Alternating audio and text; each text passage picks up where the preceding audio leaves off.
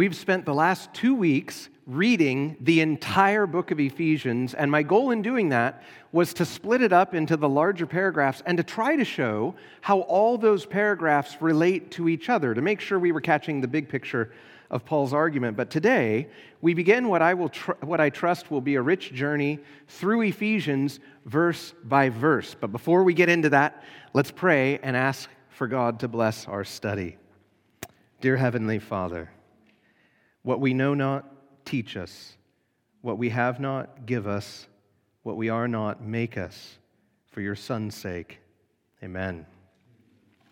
Down through the centuries, Ephesians has been a favorite among Paul's letters for many Christians. It was John Calvin's favorite Pauline letter.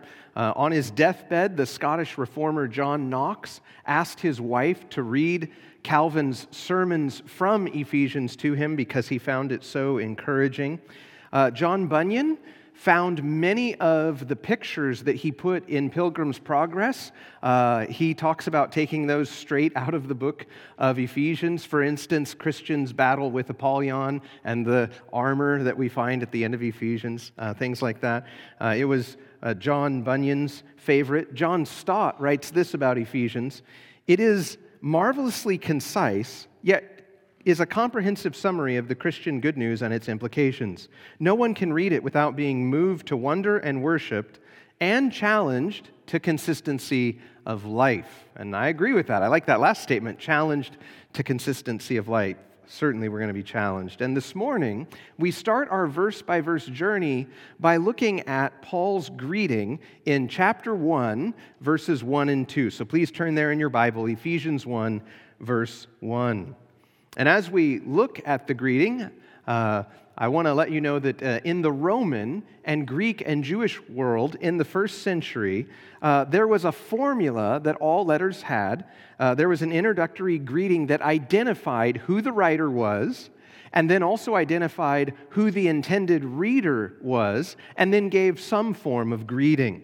Now, the Apostle Paul does, he has all three of those elements in his letters, but he elaborates on them in such a way that his greetings are much longer than the regular greetings that you would find in just a historical Roman or Greek letter. And the reason why is this: when Paul introduces himself, he often adds his apostolic credentials. When he mentions his readers, he often gives some encouraging, complimentary description of them. And then also at the end, he usually gives an invocation, or maybe we could call it an informal prayer, for God to grant grace and peace to his readers. And so in that way, his greetings are a little bit longer than the standard greeting of the era. Now let's be candid. I'm tempted, and I know many of you are too, to skip over Paul's greeting and get to the good stuff, to get to the heart of the letter. But there's a problem with that. To that temptation, we must remind ourselves that there are no throwaway words in the Bible. Every word is there by divine intentionality. And not only is every word there by divine intention, every word is in some way relevant to us. Let me give you an example. Take, for example, the Old Testament genealogies. I don't plan to preach the Old Testament genealogies anytime soon. I don't blame you if you want to skip them in your Bible reading plan or listening plan. In fact, I will even go so far as to concede that when you study the genealogies to see their original purpose for being recorded, they don't have any real direct relevance to your life as a New Testament, New Covenant Christian. I'll concede that. However, that doesn't mean they're completely irrelevant, right? They appear irrelevant, but though each of them has a somewhat different purpose, they remind us of things. Indirectly, they remind us that God cares about families and communities. They remind us that God is faithful to his promises down through the long generations of history. They remind us that God enlists individuals in his redemptive reconquest of a world gone bad. Indirectly, they remind me, anyway, that God writes down names in his book of life. And so even the Old Testament genealogies, they do have something fruitful for us if we'll just stop and listen. And when the Holy Spirit inspired Scripture, including those genealogies and this greeting, he didn't use any wasted words. Even the greetings that Paul writes to the churches have truth to be mined. And so let's look at them and see what they hold for us. Ephesians 1, verses 1 and 2. Paul, an apostle of Christ Jesus, by the will of God, to the saints who are at Ephesus and who are faithful in Christ Jesus. Grace to you and peace from God our Father and the Lord Jesus Christ. No doubt you could outline these verses a number of ways. I've chosen to outline it by asking this question: why study Ephesians? Why take the time to do this as a church family, as a sermon series? And in Paul's introduction, I find three reasons that it's worthy of our study. The first reason it's worthy of our study is because of its ultimate source. This letter is worthy of our careful attention and study because of who wrote it. The letter comes from a God-appointed messenger, the Apostle Paul. Paul was born around 2 or 3 BC. His parents were Jews living in Tarsus. Tarsus was one of the largest, most prosperous cities in the Eastern Roman Empire. And Paul was not only born Jewish, he was also born a Roman citizen. And the reason why is because his parents had bought a Roman citizenship. Now, the way that it worked back then is it was very expensive for his parents to buy that citizenship. So based on how much that cost, and then also based on the way that Paul was educated later in life, we assume, during his growing up years, his later growing up years, we assume that the family was probably wealthy. And as was customary for Jews living in a Roman province, Paul was given 2 names. His Jewish name was Saul. His Roman name was Paulus, which we shortened to Paul. And in Philippians 3, Paul describes his upbringing as being raised as a Hebrew of Hebrews. Now, what that meant back then was this: though his parents lived outside of Israel in a Roman metropolis, they did not integrate with the Romans in terms of diet or dress or customs. He was raised as a kosher Jewish boy, if you will. And we know from Acts 22 that Paul was brought up primarily in Jerusalem. At some point in his childhood, the family moved from Tarsus to Jerusalem, and when Paul came of age, he was taught by the most prestigious, famous rabbi of his era, Gamaliel. He studied under Rabbi Gamaliel.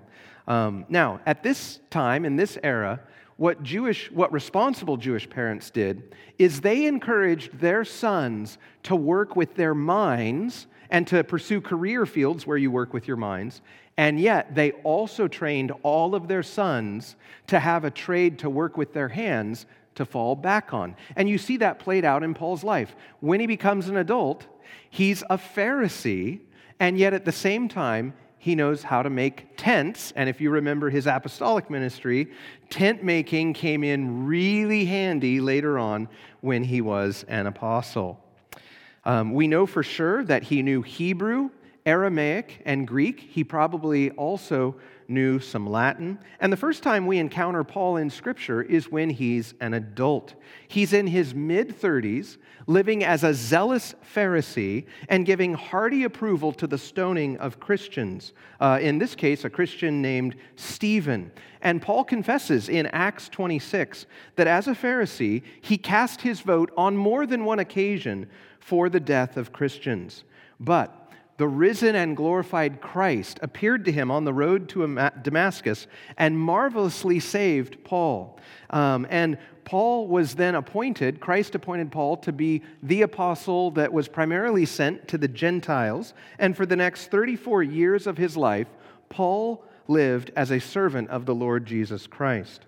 And notice in Ephesians 1, verse 1, Paul introduces himself as an apostle of Christ Jesus by the will of God. Now, what does that word apostle mean? Well, apostle isn't even an English word. It's not even a Greek word that we translated into English. What our translators did was this. They took the Greek letters of the word and just assigned them the equivalent English letters so that in essence, we've anglicized a Greek word. So what does apostle mean in Greek, since it's not a word that comes to us in English? Well, An apostle is one who is sent on behalf of another to be their representative. It was used in the Greek world for an authorized messenger who spoke with the full authority of the person who sent them. The closest thing we have in the English language would be an ambassador, right? A diplomatic agent of the highest rank who's sent to another country to represent their government. An authorized representative and messenger.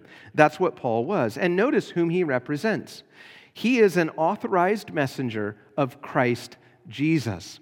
That word Christ is a title, and it's the Greek equivalent of the Hebrew name Messiah, or Hebrew title Messiah. So Jesus is the Messiah God promised in Moses and the prophets to send to be the Savior of the world. He's come into the world, right? Lived a perfect life, taught people, died a sacrificial death, rose from the grave, ascended into heaven, and become glorified. And he has sent Paul now to represent him. And Paul didn't function, notice in verse 1, as a self-appointed messenger, right? He was appointed to his post, chapter 1, verse 1, by the will of God. So when you read this letter, you're not just reading some interesting insights into the Christian life from a Christian who lived in the early church, and man, because they lived in the early church, we're curious about what it was like back then, and so we read it because it's interesting stuff to read.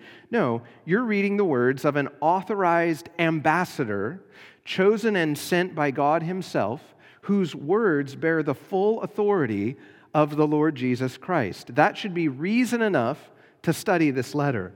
But that answer still falls short of providing an adequate explanation of who wrote the letter, because there are actually two authors. Here at Grace Fellowship Church, we believe that the Holy Scriptures, of which Ephesians is a part, were written by prophets and apostles who wrote down words from God as they were moved by the Holy Spirit. Ephesians is a letter from Paul and also from the Holy Spirit. The Holy Spirit guided Paul to write with his own personality, his own vocabulary, his own writing style, but as he wrote, to write the exact words God intended the Ephesians, and now us, to hear. Peter explains the phenomena this way in 2 Peter chapter 1. But know this first of all, that no prophecy of Scripture is a matter of one's own interpretation, for no prophecy was ever made by an act of human will, but men moved by the Holy Spirit spoke from God.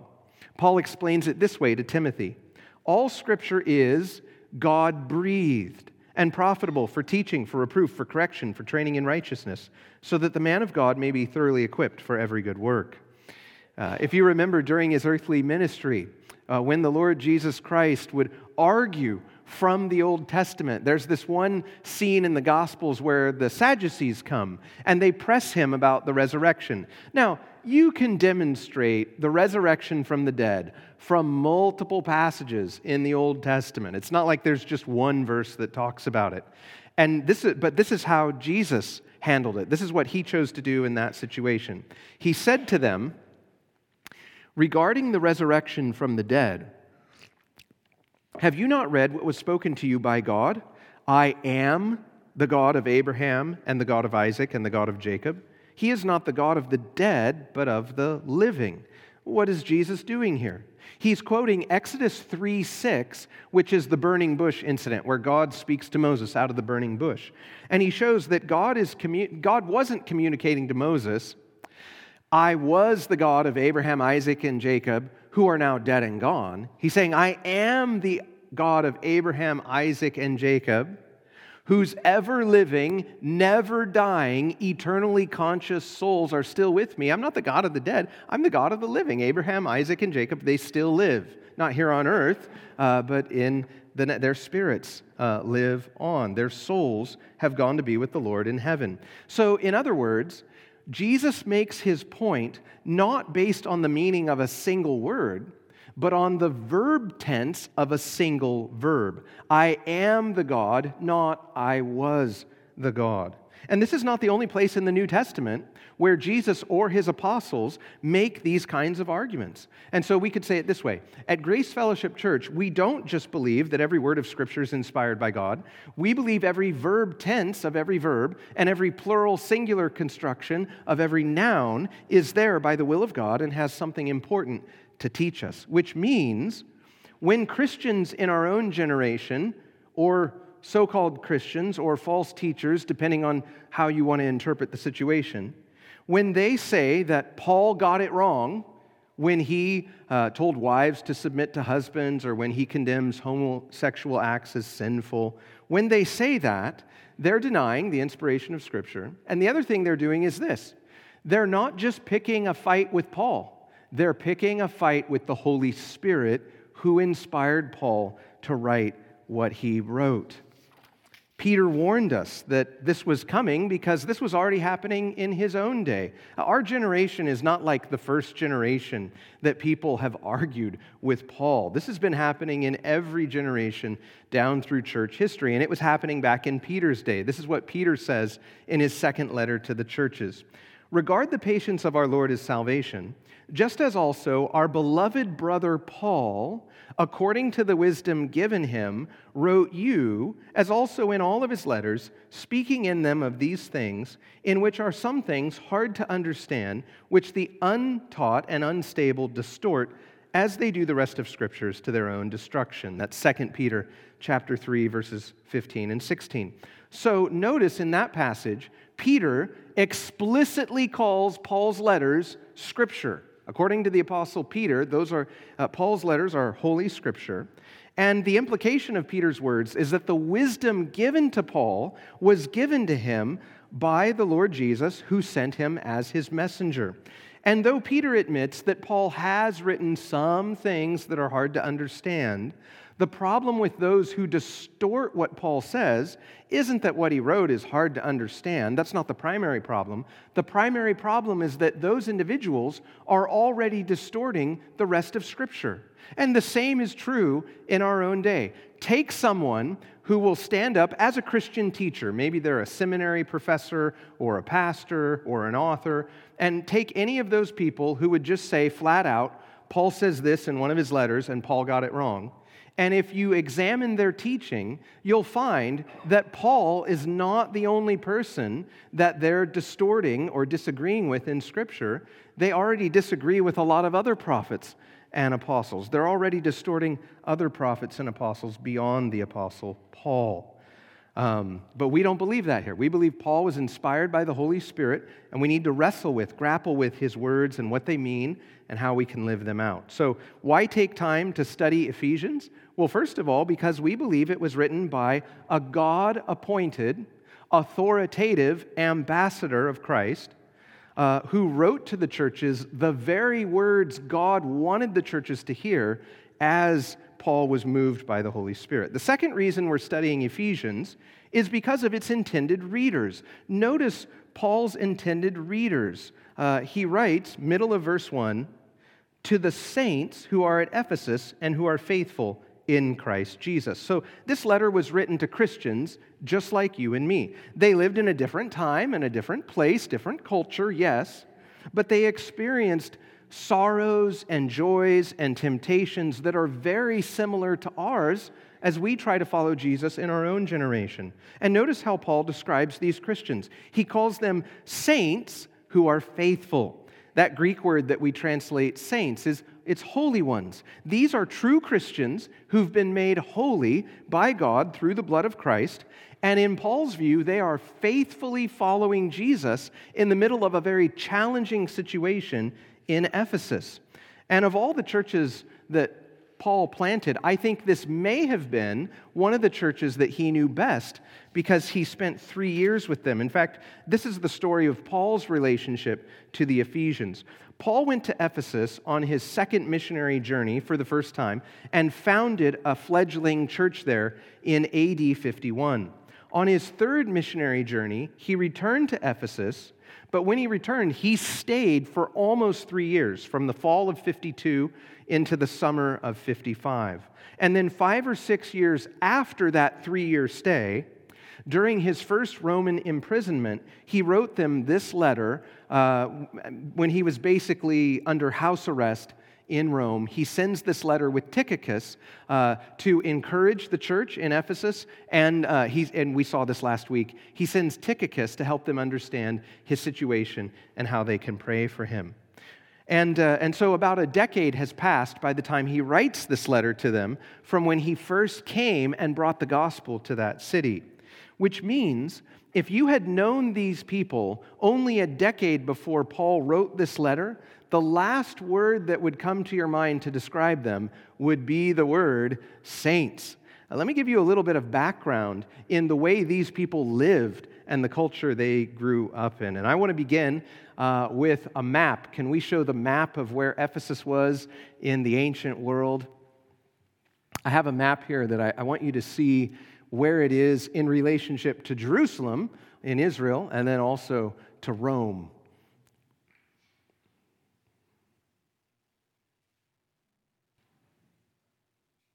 All right, while they're working on that, suffice it to say that Ephesus was a large port city on the western coast of what is today Turkey. That's where it was located. And it was founded by the Greeks in antiquity. It was steeped in Greek culture. And in 129 BC, it came under Roman rule and became a Roman colony. And the Romans even made it the capital of that Roman province. Now, confusingly, they named the province Asia. But they don't think the continent of Asia. They named just like a western portion of Turkey, Asia. That was the name of the province. And it became the capital of the province. It became where the Roman governor lived. And under Roman rule, the city flourished. It experienced its zenith under Caesar Augustus and also under Tiberius. It was really helped by many of the reforms Augustus introduced. And then under Tiberius, it really took off as a commercial center. By the time that Paul visited it, it was a prosperous business center. It had a harbor, but it also sat along a land route that was part of a royal road. And so there was massive amounts of goods that entered and exited the city. Some 200,000 people lived there, which, I got to make this clarification, in ancient times, that's a huge city, right? In our own day, with population and good health care and good diet, that doesn't seem big to us. But back then, in ancient times, 200,000 people was a metropolis. And according to some ancient sources, there are some Roman historians who believe that Ephesus was second only to Rome as a cosmopolitan center of culture and commerce. So yeah, you can see it on the map there up on the western coast of Turkey. And in fact, I want to show you a picture. Can we put up the picture of the city, the model? This is a reconstruction of what it looked like from the coast. You can see in the lower left-hand corner the harbor, and there was a way up into the city. The road, the T intersection that's up there, that was the main road through the city. You can see there's a number of temples. It had a huge theater. Their theater could hold 25,000 people, which was huge back then. And now, off the map, you can't quite see it on the map, but one of the most important things about the city is that it had one of the 7 wonders of the ancient world. It had the Temple of Artemis. This is a reconstruction that you can find in Turkey today. It's not full scale, right? That's a scale reconstruction of the Temple of Artemis. Artemis was the goddess of the moon, the hunt, and fertility. Her Roman equivalent is the goddess Diana. And Artemis came to be thought of as the goddess of money because of her connection to the fertility of the ground and thus crops and thus prosperity. And on top of that, a meteorite fell near the city. It fell outside of Ephesus that some people thought looked like Artemis. Other people thought it just looked like a meteorite. But some people thought it looked like Artemis. And so they were saying, look, she went to all the trouble to send us her own image. And so they set up a temple to her. And picture this. This temple was 7 times larger than the Parthenon in Athens. The place was massive, and it was all made of marble. It was the roof. First of all, it was bigger than a football field in terms of the area that it covered. The roof was held up by 117 columns, and each column was 6 feet across and over 60 feet high. And it became a huge attraction in the ancient world. It was a beautiful structure. In fact, the road that led out of the city, out to the temple of Artemis, what the Ephesians did is they made a 35-foot wide road that ran for a mile, and they paved it all with marble. So this was like gorgeous road leading to a gorgeous temple. The problem is, what actually happened in the temple made it a disgusting place. Things went on in the temple that I can't describe on a family-friendly Sunday. Things like the fertility worship, but also the sacrifices that went on in the temple. I've known Christians who've toured Ephesus, and they've gone to there's a museum near archaeological Ephesus there in Turkey, where they've taken much of the artwork that was excavated and put it in a museum to preserve it. And I've had Christians tell me, I can't even share what's on some of the artwork in there. It was so wicked. If you are kind of wanting a hint, think Pompeii. There's similar things to what we find in Pompeii that went on. And the Temple of Artemis was like an idolatrous Disney World of the ancient world. And because of it, because so many people would come visit it, it also became a financial center. So much money accumulated in the temple that the priests started doing banking with the temple offerings because there was more money than they knew what to do with.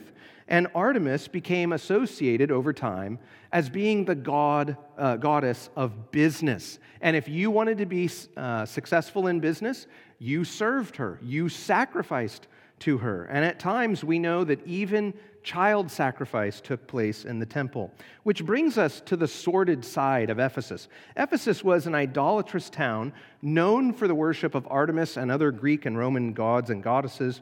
It was a city known also primarily for its connection to the occult and to magic. In the ancient world, books of incantations that were meant to cast spells, meant to cast curses on others, they became known in the ancient world as Ephesian books. So think about that just for a moment. An entire genre of literature got named for the city. The genre of literature known as curses and dabbling in the occult. That was what it got named for. And while Paul was in Ephesus, during his first journey, God did amazing miracles through him. Many people repented and placed their faith in Jesus. And listen to what Luke says about what their repentance in Ephesus looked like. This is Acts chapter 19, verse 18.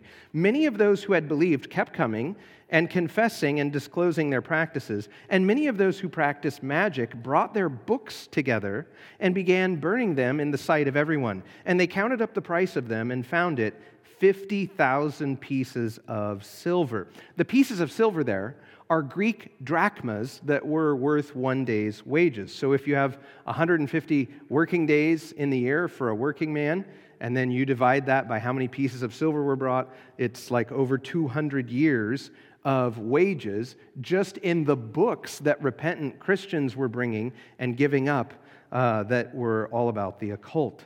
And this was the context that the people in the church of Ephesus grew up in and were saved out of. Now, undoubtedly, there was a synagogue in Ephesus, and undoubtedly, there were some Jews saved out of that synagogue, but the majority of people in the Ephesian church had grown up in this idolatrous context where the occult was welcomed and celebrated. They had lived in that. In fact, Paul says that before the gospel came, they were living without hope and without God in the world. They were living according to the desires of their flesh, indulging every kind of sexual sin that was common in the Greek and Roman world. They worshiped Artemis. They made an idol out of money and sex and pleasure and sports, as well as worshiping the idols of Greece and Rome. But God, being rich in mercy, sent the gospel to them through Paul, and the Holy Spirit brought many of them to repentance and faith. And now, 10 years after the gospel first came, Paul calls these people saints, and he's observed over this decade that they are living faithful to the Lord Jesus in the middle of a city where there was a lot of temptation. And our spiritual story is the same way. We were dead in our trespasses and sins. We were estranged from God because of our rebellion. But God had mercy on us. He sent the gospel to us and drew us to himself and to salvation. We could say it this way. Paul's intended readers were Christians in Ephesus, but though we don't live in Ephesus, we're Christians as well. And that makes this letter very relevant to us as we try and live in our own generation. But simply saying that's a good reason why we should study this letter, again, it doesn't adequately explain who the recipients of this letter were. Because you see, just as there are actually two authors for this letter, there are actually two intended recipients. The letter was originally written to the Ephesian church in the early 60s AD, but the Holy Spirit also guided Paul to write what he wrote with all Christians who live in the church age in mind. And not only that, the Holy Spirit had us in mind and every other Christian in the churches when this was penned, but the Holy Spirit uses what was written to speak to our hearts in a fresh way. We know this from the way the author of Hebrews talks about the Psalms. In Hebrews chapter 3, the author of Hebrews is arguing with his readers not to harden their hearts and reject the offer of grace that comes to them in the gospel through Christ. And to help his argument, he wants to use a portion of Psalm 95 that he thinks is eminently relevant to the situation. And listen to the way he introduces Psalm 95. Therefore, just as the Holy Spirit says. Now stop and think about that for a moment. That is grammatically incorrect. Psalm 95 was written hundreds of years before the author of Hebrews wrote his letter. Believing as we do in inspiration, it would be better to say it this way, just as the Holy Spirit said through the psalmist, that would be the right way to say it. But that's not what the author of Hebrews says. Why? Well, because according to the author of Hebrews, every time Psalm 95 is read out loud, the Holy Spirit speaks. This is why the English Puritans said what the Holy Spirit said, and when they said, they meant through the biblical author when God's word was penned. What the Holy Spirit said, the Holy Spirit is saying. Every time the word is read or proclaimed, the Holy Spirit is speaking. And so this is why we study the Bible and talk about it as a living book, because the Holy Spirit takes the words and uses them to change the hearts of those who read it and understand it. And so we're studying Ephesians because though it was originally penned to the Ephesian church in 60 AD, and though a lot of the things that they faced are relatable to us, that's a good reason to study it, but we're also studying it because the Holy Spirit had us in mind and our instruction, in fact, the instruction of every Christian in the church era when it was penned. And we trust that when this letter is read out loud and understood, and as I do my best to proclaim it, that the Holy Spirit will speak his words to us in a fresh way. And so we choose to study it because we believe it was written to us by the Holy Spirit. And then finally, we choose to study Ephesians because of its promised benefits. Look at verse 2 for a moment.